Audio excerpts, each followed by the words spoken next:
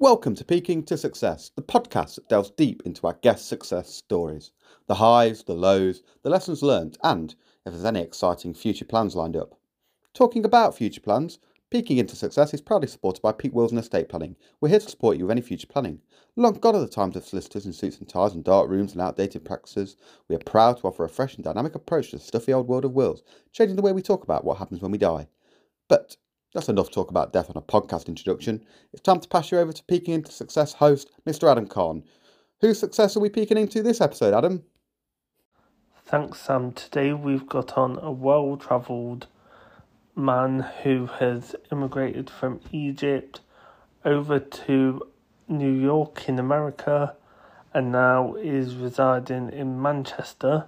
He has taken his comedy all over the world, and we gladly have him here for a couple more months before he goes back to America.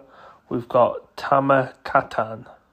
Want to know what's happening within Derby's black community? Or perhaps you have a story of your own to share? Then look no further than Majatu, your one-stop source for local African and Caribbean news. With our digital news platform and quarterly print magazine, keep up to date on all of the latest in arts, entertainment, food, sports, and more. Find us online at mojatu.com. Hi, Tamer. How are we today? Hi, brother. How are you? Yeah, I'm good. I'm glad that we're able to do this and, of course, get to know a bit more about yourself because, I mean, going back and forth with you and talking to you, you seem like an amazing guy, and I just want the people that are listening to kind of get that little bit more understanding of who you are and how you've got to where you've got to. Oh, thanks, man. That's really nice of you to say. I appreciate it. No, anytime. For anyone that is listening and they maybe don't know what you do or who you are, how would you explain yourself in maybe a couple of words to them, what you do and who you are? I'm an immigrant first. I'm an American immigrant that moved from Egypt to the States when I was 5 years old. So I think that's where I'd start. As far as like my lens on the world, is very much the lens of being an immigrant. And then I worked in advertising for years, always as a writer. I think I didn't choose writing as a profession. Writing kind of chose me. I was picked on at school and spent a lot of time alone. And I think sometimes I took out my anger in writing. I would write stories where I was the hero taking revenge on bullies that were too big for me to get revenge on in real life. And then that progressed very naturally for me, from my perspective, very naturally into becoming a stand-up comedian. And I've been a stand-up comedian for, it'll be 13 years. It'll be 14 years in March that I've been a stand-up comedian. And man, I remember the 14th day like it was a week ago. It's wild. It's been a wild experience, but I feel really lucky because I feel like I found what feels like my purpose. And I mean, for you, of course, you were born in, is it Egypt? And went over to America. Now, of course, from America, you've come over to England. So, I mean, with the whole comedy aspect, is that hard to transition for yourself from kind of one kind of country's style of comedy over to another? Yeah. I know that they differ, so is it easy for you to kind of transfer your comedy style over, or is it kind of you've adapted over time and you kind of mastered it over the 14 years? Yeah, I mean, I think the comedians that are best at doing international work aren't great with international audiences because they're a better comedian than somebody else. They're great at international audiences because they're a better traveler than somebody else. Yeah. If that makes sense. Like I was a traveler before I was a comedian, and I don't know if you've noticed a pattern here, but I try to hold on to my identity outside of a comedian. Yeah. You know what I mean? Like the way I look at the world and stuff. And so for me, I've always been a traveler. And I think for that reason, I've taken the time to do things like, for example, if I was going to make a joke about jumping jacks, I would take the time to learn that in the UK it's star jumps. Yeah. You know what I mean? Like, I think there's a lot of, we all have blind spots. And I think in the US, our entertainment is omnipresent, and I think you can get lazy and just make assumptions that I'm going to speak in pounds, and it's up to you, the audience, to figure out kilograms, or I'm going to speak about things in the U.S., and it's up to you to figure out what town in the U.K. is similar to that. And I think that's like coming to somebody's house and not bringing a bottle of wine, you know? Yeah. You're not being a good traveler. And I think that's what I try to be a good traveler. I try to be a good guest when I'm visiting other countries and other places, and be respectful and stay humble, because I think there's a lot of different styles of comedy, like there's a lot of different styles of music. But in music, it's really segmented. You could see rock and roll and country. You could see opera. You can see classical. You can see massive difference, and it's very easy to see the delineation. In comedy, we don't really have that. But I do think there's lots of different styles. And I think for me, the bullseye on the dartboard is that comedy is a weapon of the underdog. Yeah. And that's where I think the purest comedy comes from. And then, of course, on the other side of the dartboard is insult comedy, where I'm the alpha dog, I'm the bully. I can come, and that's cool. And there's a time and place for that as well. It's like painting. You might have a favorite color, but the best paintings have all the colors, you know? That's true. And so it's like I love to see lots of different styles of comedy, but the comedy for me that feels most comfortable, and that's my favorite color, is weapon of the underdog. And I mean, for people that, of course, maybe come to watch you, what would they expect from the kind of underdog style of comedy that you try and perform to them, let's say? Well, listen, I mean, if you have purpose in your job, like my purpose in my job is really, really simple, and I try to make it really simple. I don't want my mom to be worried about racism. Yeah. That on a very personal level, that's my goal. I'm not trying to change the world. I'm not trying to. I want my mom to go through life not worried about racism. And so for me, the way that I do that is I know that the comedy is like a Trojan horse. It has to look like a gift. It has to look like it's a present. Inside the Trojan horse, the soldiers can come out and say, hey, you're wrong for judging people just because they're born in another country. But the only way they'll listen to that is if they laugh at someone that they didn't think could make them laugh. They laugh with me and laugh with me and laugh with me, and then they find out that my middle name is Muhammad. That's what real comedy is to me, is someone making you laugh, making you like them, and then after that, making you doubt the reasons why the people in power have made us feel like we're all so different, when in reality we're all the same. Does your style of comedy get backlash because of that, or do people kind of sit there and be like, no, like, I've come because of you? They kind of do their homework on you, let's say, and know what they're expecting from a show with you? Or do they come in and like people are like, oh no, and walk out, or they heckle you because of the comedy that and the topics that you talk about? Yeah, I mean, Mike, the people who are not my fans are the ones that I'm most proud of influencing, you know. And comedy is very much a blue collar art form. Unless, you know, you see people like Eddie Murphy, for example. Once you get super, super, super famous, it's hard to keep your funny, because what happens is the audience, for me, because I'm not a famous person, when I tell a joke in front of a live audience, it's a pretty accurate mirror. They'll tell me if I look funny or if I look like I'm not funny. It's like an honest friend. Like Oscar Wilde used to say, a real friend stabs you in the front. And that's what the audience does. A real audience, a good audience, you're not famous. So that's when your jokes will be the most real. Because if your joke's not funny, the audience won't laugh. But sometimes when you're famous and you tell a bad joke, the audience will still laugh. And that's when you start to have a funhouse mirror.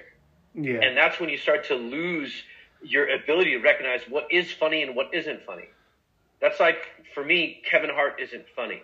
He's famous, and he's a good comedic actor because there's a director telling him when he's not funny. But when he does stand-up, I don't laugh because he's gotten too famous, and so he's lost his mirror. His reflection is inaccurate. Yeah, I mean, with what you said about the whole mirror thing, I can see that people kind of start out in any kind of career, and they're trying to kind of work the way they're like, oh, this is my lane, doing it, and then when they get really big, it's kind of like a people-pleasing aspect. Does that make sense? So they're like, oh, all these people, all this wide range of people want to come and see me or come and watch my film, so I need to please the wider audience, and that's kind of, in my opinion, that's when people go kind of, it's for the money and not for the comedy, if that makes sense. And it's a shame. You need to have haters in your ingredients the way meat needs salt. You know what I mean? Yeah. Like you gotta have it. I do not ignore the people who hate me. They make my arguments tighter. I listen to them to a point. If they're people who are just spouting off hate, I delete and block immediately. Yeah. But if it's someone trying to make a point and it's another human being just saying, hey, I'm not a bad person, I just think differently than you do, then I try to give them a break. You know, I hate blindly hating someone just because they have a different opinion than you. And I hate judging someone over a word. Yeah. You know, like I feel like society moves really, really quickly. And every time society makes a shift on how we treat women, how we treat gay people, how we treat minorities, it's like a software update that we get. Yeah. And some of us download our updates immediately, and some of us get alert after alert after alert saying, download the update, you fool. And some of us can do it and some of us can't. But what we have to recognize is it takes effort on that person's part. It takes effort to learn these new things. And those are the people that you need to convince if you want society to be better. So it's not good if you see someone that's different than you. It's not just good to make them, if at the very, you might not be able to change someone's mind, but you can make them doubt their beliefs. You can make them doubt, and that's enough sometimes. If someone says, oh, I think all Arabs are terrible people, and then all of a sudden an Arab makes them laugh for 45 minutes in a row, that creates doubt. It makes it harder for them. All it takes is one person that's humanized to make it very, very hard for you to be a racist. It's not easy to be racist. It's not natural. No, I mean, we're not born to hate, are we? We're kind of born pure. No. So when people learn that action, of course, it's not natural, and of course, there's always going to be people that kind of make you doubt because of, we're all people at the end of the day. You've got to get on or hate the person for personality, not how they look on the exterior. So I completely agree. 100%, man. We're pack animals. We are not top of the food chain. The only reason why we're top of the food chain is because we invented weapons. But we are bottom of the food chain. Even Conor McGregor would get the shit beat out of him by a monkey. Yeah. Let's be real. Do you know what I mean? We are weak. We are a weak species, and the only way we survived is by being pack animals, by uniting together, by Voltroning our strengths together, so we can protect ourselves and thrive in societies where we're weak. You know, so that's how we're meant. It's a beautiful thing the way we're designed. We're designed for love. We're not designed for hate. But it's greed that's taught us to be so hateful. Like, you get post-traumatic stress disorder from killing other human beings, but you could hug millions of people and sleep peacefully. You know what I mean? Yeah. There's no post-traumatic stress for loving too much, but there sure is for hating too much. And I mean, do you, of course, you have your comedy, but do you feel like, of course, you host a podcast as well with your mum, don't you? So do you think that also helps get the message out about immigration and kind of your kind of anti-racism stand? Do you think that all helps kind of support your argument in your comedy, and people see maybe the other side and maybe think, yeah, it's not all fun and games. Yes, he can tell jokes and kind of be this funny person, but also you have this serious side that is knowledgeable and kind of is trying to make a change. Oh, cheers, man. Yeah, I mean, I think for me, the cost of people's attention is always, it has to be funny. It has to be. And then if there's a message attached to it, then for me, it feels purposeful. And I think that's really important. You know, like, I used to work at this boxing gym in New York that I love. And it was a community. It wasn't just a boxing gym. It was they called it a cultural fight club. And it used to be the site of the Yippies, which was an activist newspaper that helped stop the Vietnam War. It was Abby Hoffman's newspaper. Yeah. And that building became a boxing gym, and that boxing gym took the history and the vibe that was in that building and created a cultural fight club. Teaching trans people how to defend themselves, having a community refrigerator, protecting women's rights to use the Planned Parenthood that's across the street. When they have protesters, all the boxers come out and go, okay, you want to intimidate women? Then all of us boxers will come and intimidate all of you guys. And it's cool. It feels like a part of the neighborhood, like a part of a community. And I hope that that's what society is going back towards, to neighbors going, hey, we can't trust our governments anymore. We can't trust our institutions. Let's start learning how to trust each other again, street by street, block by block.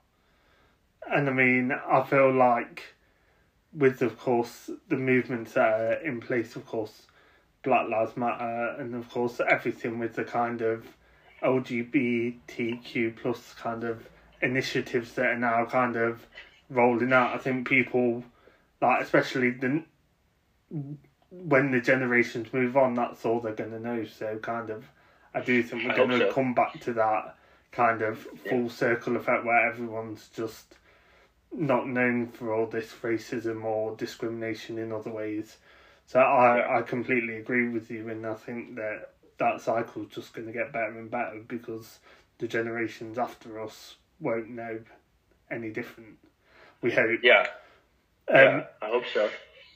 I was going to now ask you kind of what you personally think your biggest achievement is. So, of course, 14 years of comedy, as well as, of course, your personal life. You can go kind of any route you want with your biggest achievement because, of course, it's personal to you. So where would you go with that? You know, it's funny. I feel like after 14 years, I'm going to give you a very different answer than I would have given you 14 months ago. And that's it. I think for me, there's two ways I think of my comedy. There's the art, and then there's the business. Yeah. And whenever the businesses made me thirsty, the arts let me drink. Like whenever I'm writing jokes, and I'm writing jokes for me, jokes that make me laugh, jokes that make me smile, jokes that make me feel heard, I'm happy. Yeah. But whenever I'm chasing the job, and everybody has this, it's natural, like comedian jealousy is a real problem in the comedy business, especially because there's no Google map from open mic to success. And then you see different people getting their comeuppance for one reason or another, and you can't use them to measure your success. Like in sport, it's how do I be the best, but in art, it's how do I be the only. And that means your focus should be internal and inside. For me, my success, quite honestly, the reason why I feel wealthy is because of freedom.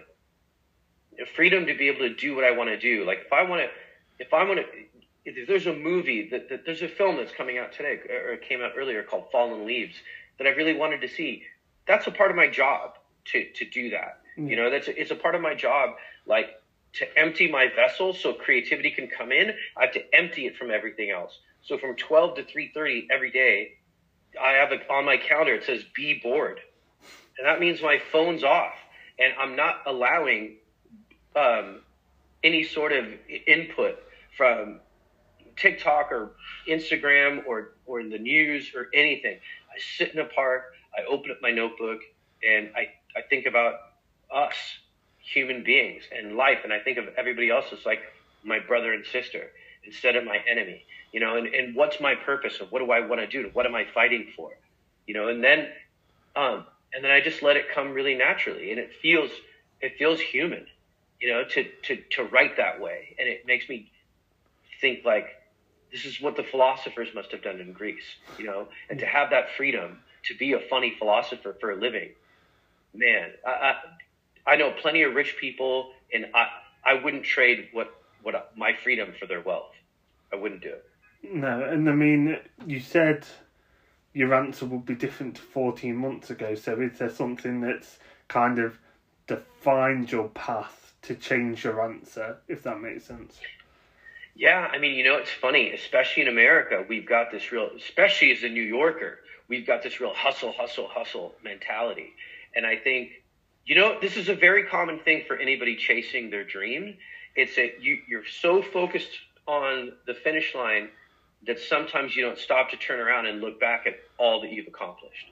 Yeah. You know, like I try to do this thing every year for New Year's, around New Year's time, where I write down what are the things that I accomplished this year, because it's too easy to go from this year to the next and just go, what's next? What's next? What's next? Yeah. It's like running a marathon without drinking water. Like, you should stop and be kind to yourself and tell yourself, hey, wow, look at all the stuff that I've done. And by doing that and acknowledging it and being thankful for it, been over the moon about being where I'm at right now. So as long as you're still just making a little bit of forward progress, that's the goal, man. And that's when I changed. Like, I feel like what I've realized is the career that I have right now is the career that I would have killed for when I started. Yeah. It's the career that I said this would have made me quit a day job if I have this level of success. And I'm nowhere near famous. I'm nowhere near what I envisioned the finish line would be, but fuck it if I'm not happy.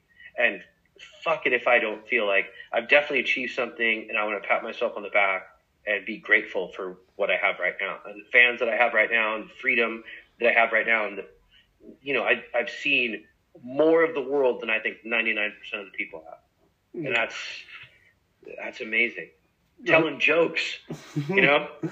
That's it. And I mean, people don't understand, well, I mean, in a sense, the grind that comedians have, they don't kind of just do one thing and kind of, oh, they're famous, they've got this fan base and everything. You've, as you've said, 14 years, and you've got to a place now in the past 14 months where you can kind of think, I'm doing it for more like yourself now. You're not trying to grind to get to the next level. You're in a happy place. But of course, that comedy's taken, 13 years to get to a place where you're like, yeah, I want to reflect and not kind of go next accolade, which is nice. And a lot of people don't get to that level in life. They're always striving, which is a shame, because when will they ever look back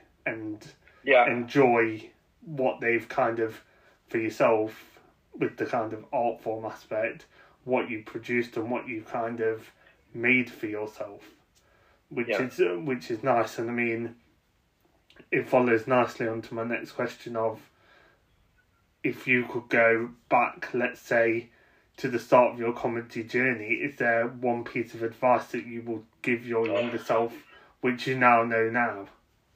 100%. Is that, and Jerry Seinfeld said this, I saw it on an episode of Comedians in Cars, and I'll never forget it. And they asked him, they're like, hey, you're a billionaire. You have ridiculous money. Or multi-millionaire. 100 millions heir. They're like, what motivates you? And you still get up every day and you write jokes. And he goes, yes, I do. And they're like, why? What motivates you? You've already achieved everything. He goes, I don't do this because I want to achieve something. I do it because I love it. And that's what your fuel should be. It should be love. Because if your fuel is anything else, it's like using nitrous instead of gas. It'll give you a quick burst, but then it'll blow up your engine. And you'll be on the side of the road broken down. And he goes, in his career, he's seen people that did it because they love comedy. Whether they succeeded or not, they would keep doing it because they love comedy. And that's the reality of my situation. Comedy isn't my job. It's the air I breathe. I can't stop. I wouldn't feel normal. I'd feel weird if I wasn't able to perform comedy. I would do it for free. But that's my fuel. And if I had times in my career where my fuel changed, and my fuel was, I'll show you. And a little bit of that is okay. But man, I know some other comics where that was their main fuel, and they're not around anymore. That's the one. Love is the best fuel in the world. It's better than solar power. It'll go forever and ever and ever. It's stronger than steroids, and it lasts longer than any green energy. Just love what you do, and you will achieve every goal that you're capable of if you do it with love. Has that always been kind of your outlook, or kind of has that changed? No. Oh man. I mean, I grew up, my dad was a professional boxer, and so was my grandfather. I was a competitive athlete. When I got into comedy, my mentality was, I was so competitive. But comedy takes a long time. It's a craft. It takes at least 10 years to find your voice. at least. Yeah. Minimum. Even if you're brilliant. I've seen people who found their voice before and eventually they burn out. There's not a lot of, the majority of comedians, it takes at least 10 years. And so, wait, what was the original question? I spaced out. It's okay. It's about, of course, kind of your outlook and kind of how you like love. Has that kind of been the outlook from the beginning? Yeah. Yeah. I think in the beginning I was chasing. But because comedy takes so long, there's about 6 or 7 years in, it starts to thin out. A lot of people that you started with start to disappear. The pandemic was a good thing for that, like in the sense that people had an easy exit. Because I do think there's some people that get in careers, they chase their dreams, and then sometimes they just feel stuck. Yeah. Like, I can't quit now. But for me, it was a conscious decision at that point. Like, okay, if I'm going to keep doing this, I have to do it because I love it. And if the money comes, if the success comes, great. But if it doesn't, I still love this. And ironically, that's what you need to actually succeed. Yeah. Is you need to love it so much that you would keep doing it even if you couldn't succeed. No, that's a good point. And I mean, for anyone that's trying to break into comedy, what would you deem the best kind of route is? Of course, people may be like, yeah, I want to do it, but kind of they're frightened with the whole kind of gong shows and stuff like that. Or do you think that's the character building they need to kind of develop to be kind of in the art form of comedy? Well, I don't think there's any one rule or any one way. So if the gong show is not your vibe, don't go to gong show. There's a guy named Gary Shandling who's like one of the greatest comedians ever. And he openly spoke in a documentary about how the Comedy Store in LA was where everybody went to pursue their dreams, but he never felt comfortable there. And so you don't have to do it the way that everybody else does it, especially now with social media. Find your voice, love what you do, and go from there. Like, is the best piece of advice I ever got is always look for the truth. And that's what the greatest comedy is about. Some people, their goal is just to be funny, and you can learn the craft of being funny there's great books out there that'll teach you the craft. But then there's some people that really want to go for it to be the best they can possibly be. And for those people, my advice would be always seek out the truth in your writing. The truth will always help you find your way to the funny.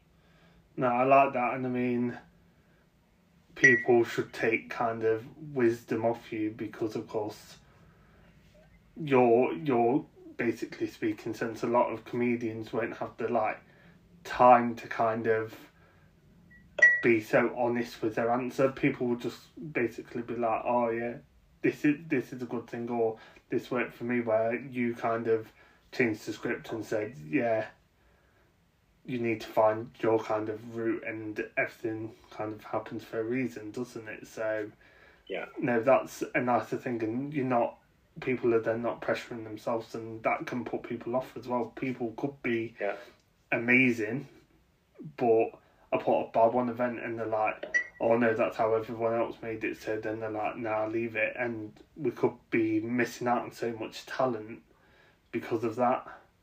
Yeah, 100%, man. And dude, I'll tell you, I'm saying a lot of this stuff, and it may sound like I'm a little bit like a hippie or spiritual or whatever, or maybe this LA accent makes it sound like I'm not a workhorse. Nobody works harder than me. I don't know anybody that works harder than me. I know people that work as hard, but I don't know anybody that works harder. And it's because my fuel is love. That's why. I was in New York, I could do 10 shows in a night, and the next morning I'm like, let's go. And I'll tell you, I've been with comedians who are 20 years younger than me, and they struggle to keep up. Because my fuel was pure. And when you love something, there's always room for dessert, man. Always room. And I do not get tired. So it's like, don't for anybody that's out there that's listening to this that might be like a fan of some of these hardcore guys who are like, wake up at 5 a.m., do an ice bath, do this, do that. You will, just because my fuel is love, you will not outwork me. No. It won't happen. It won't happen. I'm an immigrant and from New York. So the stuff that I've witnessed in terms of hard work, my definition of hard work is real high. But I don't do it when I'm miserable. No. I trust my gut because it's art. It's a blue collar art form in the sense that you have to work hard to find your inspiration, but it is still about inspiration, and it is still about art, and it is still about, tapping into your feelings, which is even more rare for a man than a woman. To speak openly and speak honestly, it's even more rare. So I think it's a beautiful thing if, like, while you're chasing your dream, you still appreciate and are grateful for the view along the way. The pursuit is really where the happiness is. 100%. And I mean, with you, and you said about the work thing, every day where I've tried to speak to you to try and organise this, you've been like, yeah, I can't do evenings, I've got a show in the evenings, or kind of, you're kind of moving on to the next one. You're even travelling away from where you're based now to find more shows, and kind of you're always trying to find a show so you can kind of share your art form with everyone. I mean, for people that are trying to find what you're doing now, where will you find them? I mean, I assume you've got a list as long as your arm, but kind of what's the kind of shows that you've got, what people may be able to go to, or have you got something else that you're kind of working on in the background that people can kind of keep up with? Yeah, I mean, Instagram is the best place to see me because I'll post everything there. It's like a central hub. Nice. And it's at Tamer Kat, so it's TamerKat. And of course, there's my stand-up is, every night. I'm up every night. Right now I'm in the UK until January. Then I'm going to be back in New York for a few months. Basically, the way my calendar goes is I'm in the UK and Europe about 4 months a year. And then, but New York is going to be my home base. And, so stand up in New York, all around the UK, all around Europe. And then tons of new stuff that's coming out from collaborations I'm doing with, like, some filmmaker friends in New York. So we're going to do social media content, but it's a little bit more cinematic. Nice. I think it's like kind of the next level. We've been waiting to, like, sort of align superpowers with filmmaking friends. So I'm really excited about some of this short film project I have got coming up, and some new social media projects I've got coming up that should all be coming out by end of January. And I'm doing Glastonbury this year, so I'll be at some of the big music festivals. And there's a big festival in Austria, Snowbomb, that I'm doing, an Altitude as well. So yeah, social media is the best place. I'll be doing a bunch of stuff around the UK and around the US too. Nice. I mean, you're very busy, so people should be able to catch you. If they can't catch you on a specific date, they'll be able to catch you the next night or the next for sure. night. So that's good. Definitely. Definitely. And even when I'm not working, I'm at an open mic trying new material. Oh, honest nice. to God. Yeah, I'll be like in some dingy dive bar with 4 people sitting at the bar working on new material. But that's how you're developing, isn't it? So you're always working on new stuff, and I mean, that's how people can maybe see you 1 month and then the next month it's a completely different show. So it's worth trying to keep up with you and trying to watch you, and it's never the same. So that's good. Yeah. I've got some quick fire questions for you. They're easy, but of course it's just so people maybe see more of your personality, see kind of how you tick and what you choose for these options. So the first one is, if you could sum up yourself with one song, what would you choose? Oh man. And I think Lou Reed in 70s New York City was the king of that. So for me, that song, Walk on the Wild Side, is probably maybe. Also, Patti Smith's song, Gloria, where she goes, Jesus died for somebody's sins, but not mine. I love music like that. That just makes me go, oh, that's such a powerful sentence. You're very, what I can gain from that is you're very, look at the lyrics and kind of the lyrics meaning. Sure. It's how you connect, not just, like, I can imagine that you're not in the car and you're driving or you're travelling and you're just, like, listening and going, oh, that's all right, that's catchy. You're kind of in-depth analysing it, which I think is so much better. And I mean, you've chosen songs with meaning to you, and that's the main thing, and people can kind of see how you work as a person from your songs. That's what I reckon, and that's why I like to ask people it, because you can kind of gain what a person's like as well as the genre they like and how they tick. That's why I like asking the question. Totally. Yeah, I think that's a great question. I mean, even in Japan, there was this dating app for a while that would match you up by your musical playlist. Oh, really? You couldn't even see each other's face. I thought that was a really interesting concept because I think your musical taste says so much about you. You're right. I agree. Yeah. No, and that, I mean, with the Japan thing, that just is something different, and people are trying all different things at the moment. So.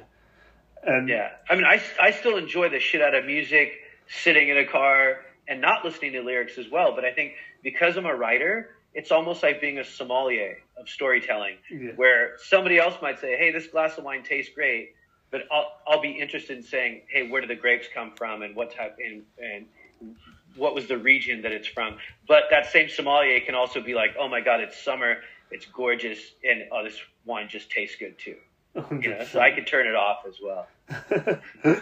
My next question is, so you have venues that you perform in every night. Is there one that kind of sticks out to you as kind of when you know that you're performing there, that's kind of your go-to venue and you feel at home there and you feel like you can just be who you want and let kind of the comedy run out of you? I think in the UK, I feel like that at Hot Water Comedy Club. I feel like that at Laughter House in Liverpool. I feel like that at Comedy Store in London. And then New York Comedy Club, Broadway Comedy Club, Dangerfields when it was open, the Cellar, Fat Black Pussycat. There's like staple clubs in certain places where I really feel at home. But it's regions to me. Like for me, it's the Village in New York. Feels like that. Not just one club, but when I'm in that area, I feel like it's almost like walking onto a basketball court and going, okay, this feels like home. There's going to be other players on there too that make it feel like home. You know what I mean? No, and I think the West Village in New York, or Greenwich Village in New York, the London scene, the scene in the north of England, those are the three that make me feel like home. Is there a dream venue that you'd want to perform at which you haven't already? Where I haven't already? Yeah. Madison Square Garden, of course. Go big or go home, isn't it? Yeah, let's go as big as you can. Yeah, and I actually recently had a friend who started performing there, and so proud of him. To watch people's careers blow up, I think that's the other thing. I think that's a good gauge of knowing when the pursuit of your dream is healthy or when it's not healthy. It's when someone you genuinely care about in your business succeeds, how do you feel about it? And if it makes you happy, then you're doing well, right? But if it makes you angry, if it makes you jealous, a little bit of that is normal, but you got to you have to work through that, because that's not a good thing. It's not good to be jealous of people that you love. So it made me feel good, one, that he achieved that goal, and two, that I had nothing but like just joy for him and happiness for him, because I witnessed the sweat to get there.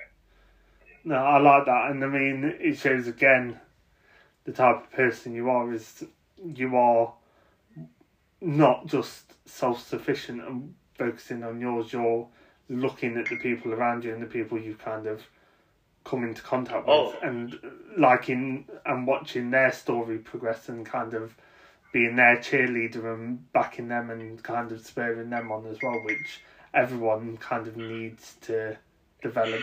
If you don't have them positive people around you, that's going to sometimes make you feel more negative because you don't have the kind of 100%. influence from people kind of in your corner, which you need. 100%. Comedy is like boxing where it's deceptive. It looks like it's a one-person job. It's not. It is not.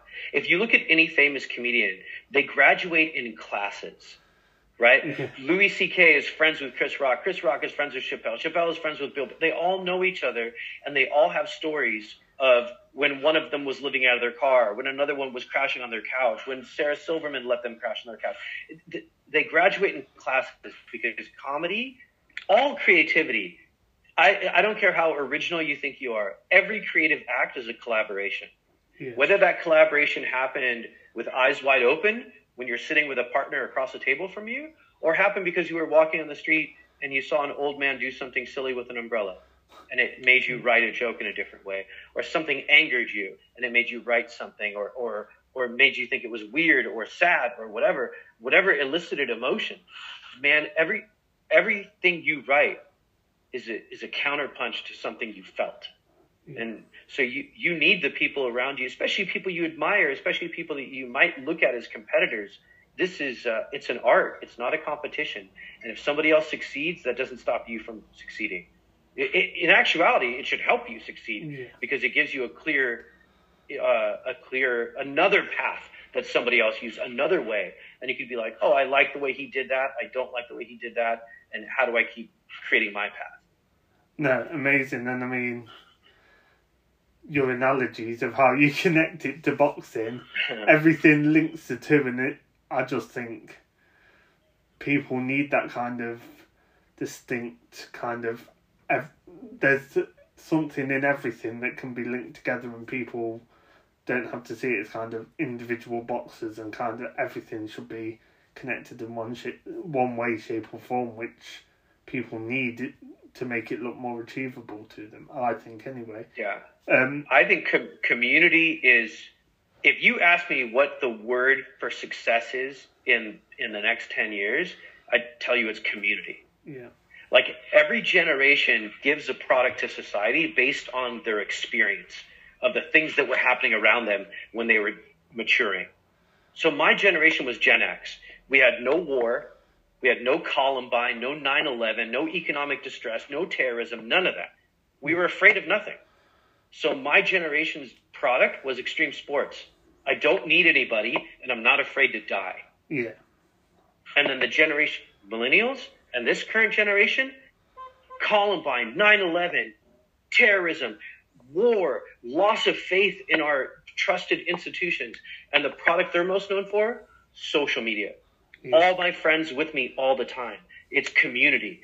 And if you look at all the biggest problems we have as human beings, it's been solved by community. When taxi drivers ripped you off, Uber became the biggest transportation company, even though they don't own a single car. It's us trusting each other instead of a big company. The biggest hotelier is Airbnb. They don't own a single hotel. Mm-hmm. It's us trusting each other instead of a brand, right? Even the way people work out now, right? It's CrossFit. We work out in groups. So like, this generation's solution for success has been community-based all the time. It's community. Whenever the world starts to treat human beings badly, look at the way all the governments are treating us badly. It's ourselves that we look to for solutions. I think community is going to keep being a big word for the next who knows how long. But we've been looking to each other to solve problems that governments have been creating.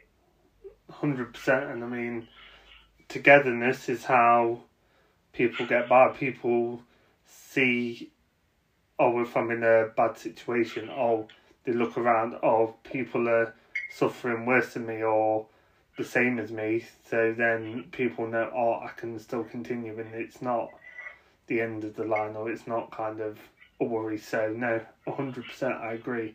Yeah. I was going to ask you kind of the last question.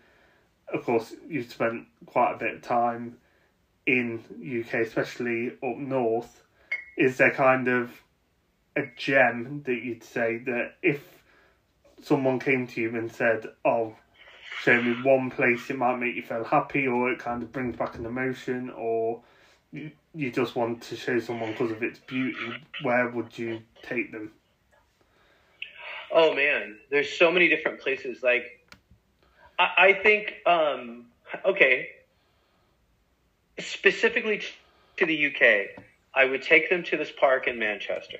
It's not necessarily the most beautiful park, but it is a place that made me see a beautiful thing. It was a bench in this random park, and there's a sign on the bench, and it said, if you want someone to chat with, sit here. Yeah. And I just thought that was such a beautiful thing. You know, like I think togetherness is like the N word for governments. Like they hate us getting together. They hate us being kind to each other. They hate us uniting with each other because that's when we become scary for them. Yeah. 100%. You know, and this idea that someone had the empathy to be like, hey, people get lonely, and if you want a stranger to come up and talk to you, sit on this bench. And I was curious, so I walked down at the end of the park, and I just kind of sat there for a while at a different bench, and I saw an old man sit down, and I saw people like once every 30 minutes stop and have a chat with him. And I just thought that was the most beautiful thing. And then the really cool thing is he got in this electric wheelchair to like drive away. But I think because of the weather, it was fully covered, you know?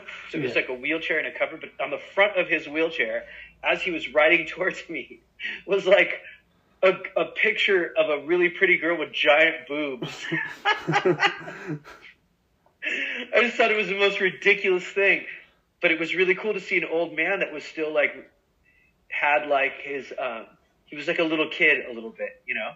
That's what you need. You need some kind of burst of joy and people just showing, at any age you can have some happiness and have some joy in your way.